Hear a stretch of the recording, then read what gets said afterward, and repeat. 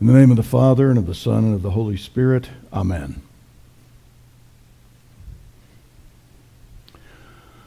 When my daughter was in grade school, there was a couple of little boys that would torment her. And she said to me, "Dad, why are boys so dumb?" And the short answer to that would be, well, that's just the way they come. But I gave her the longer answer, and I said, well, honey, I think these boys are trying to get your attention. I think they might like you, and this is their clumsy attempt at intimacy. And she said, well, it's still dumb. I said, well, yeah, but you'll understand later.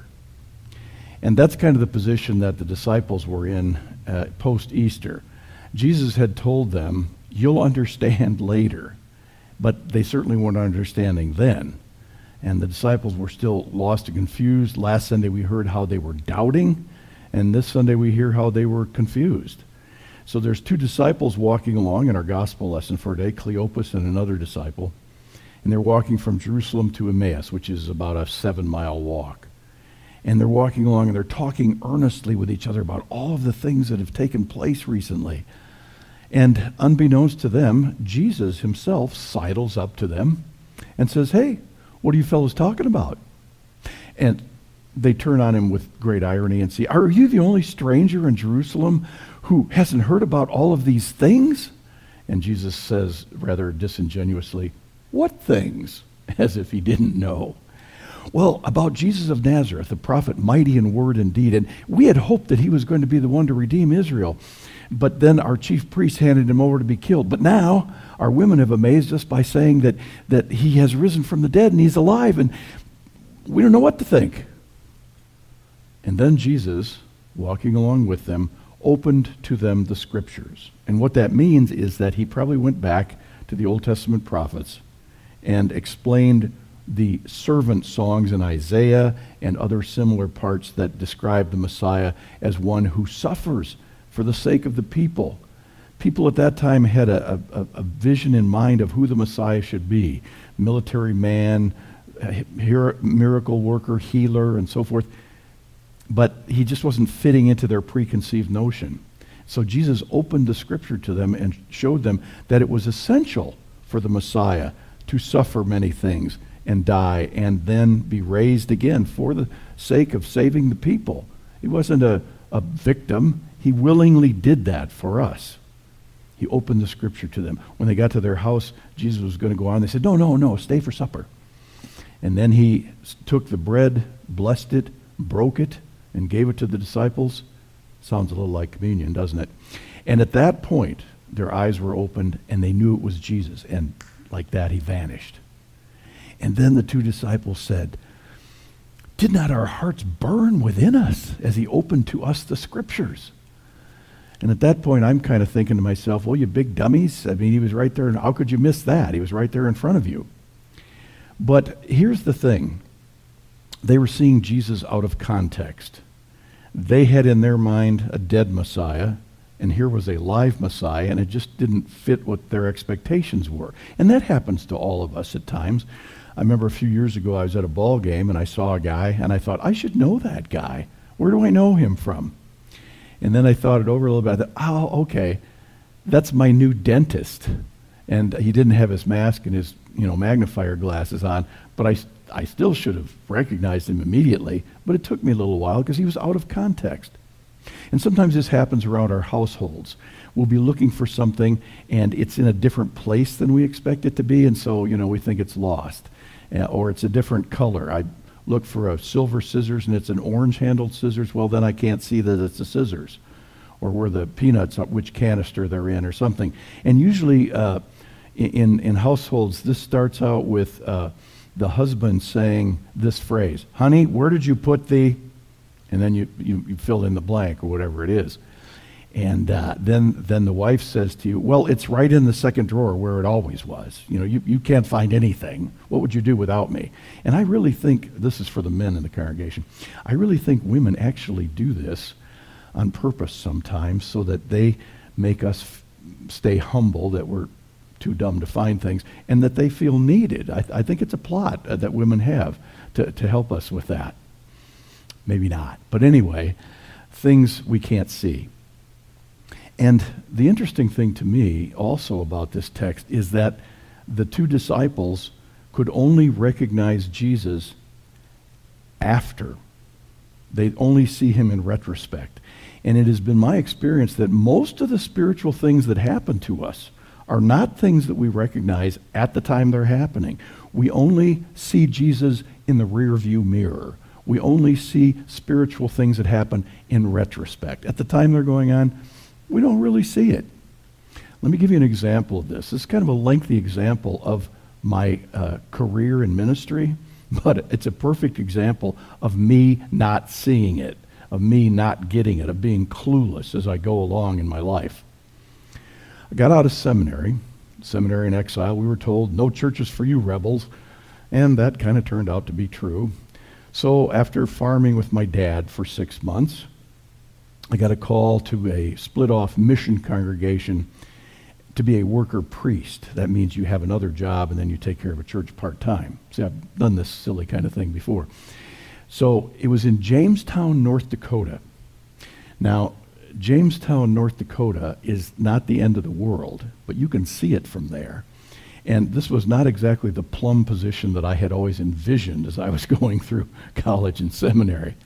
However, Jamestown, North Dakota has the North Dakota State Hospital, the only state hospital in North Dakota, a long-term teaching hospital for both chaplaincy and chemical dependency.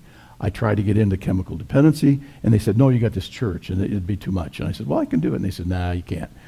So then I did construction for another couple of years, and then I saw the chaplaincy program open up, and I applied, and I got it. They didn't care if I had a church.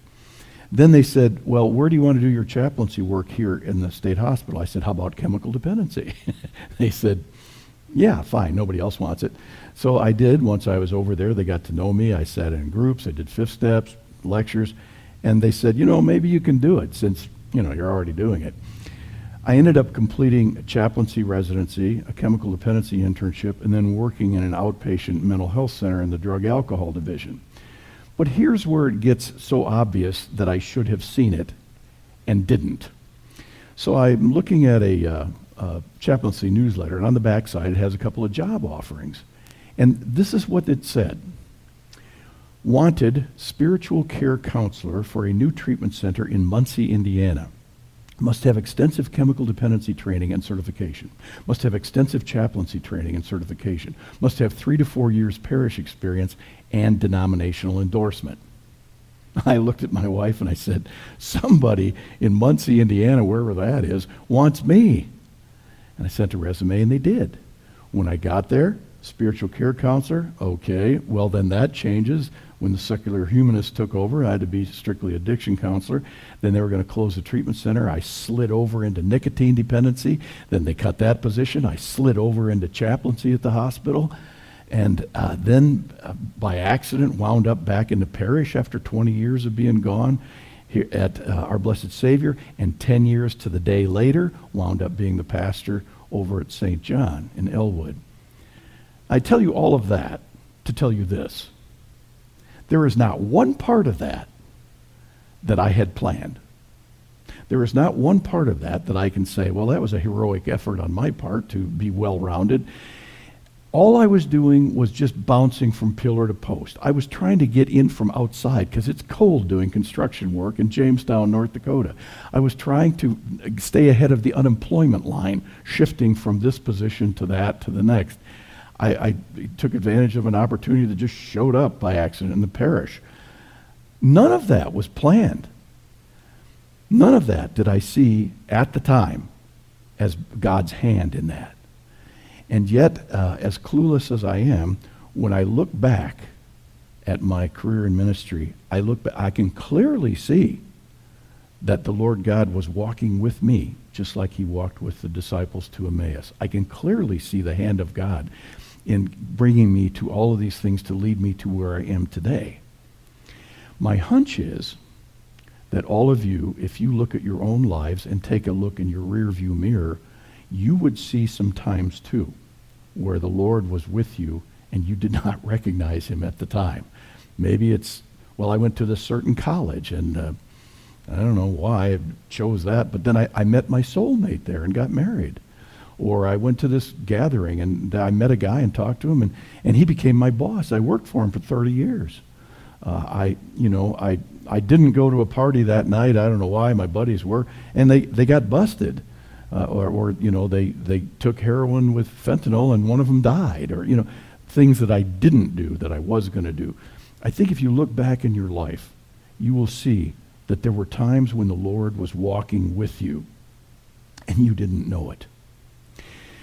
Which brings us to, how did the disciples recognize Jesus finally? Well, they did because of two things. He opened the scriptures to them and he broke bread with them. And what is it that we do every Sunday in church? We open the scriptures and we break bread together. Well, now, currently, we're down to just scriptures because we have a moratorium on breaking bread together because of the coronavirus. But what that means is that opening the scriptures is even more important than it usually is. The scriptures have a power unto themselves to help us heal and to help us feel connected to the Lord and even to each other.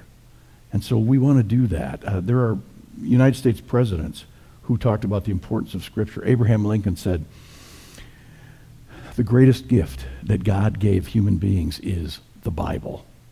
John Quincy Adams read the Bible through one time at least every year. Theodore Roosevelt said, a thorough knowledge of Scripture is worth more than a college education. So we want to make sure that we are engaged in reading Scripture and listening to Scripture at this time. It's more important than ever. And the other thing I want to remind you of is that whatever the times bring, whether it's confusion in your life, whether it's hardship with the coronavirus or heartbreak in a relationship or whatever it is, be assured that the Lord is walking with you like he did the two disciples on the road to Emmaus. You may not recognize it at the time, but as you look in the rearview mirror, the Lord is always there. Amen. Now may the peace of God, which passes all understanding, keep your hearts and minds through Christ Jesus. Amen.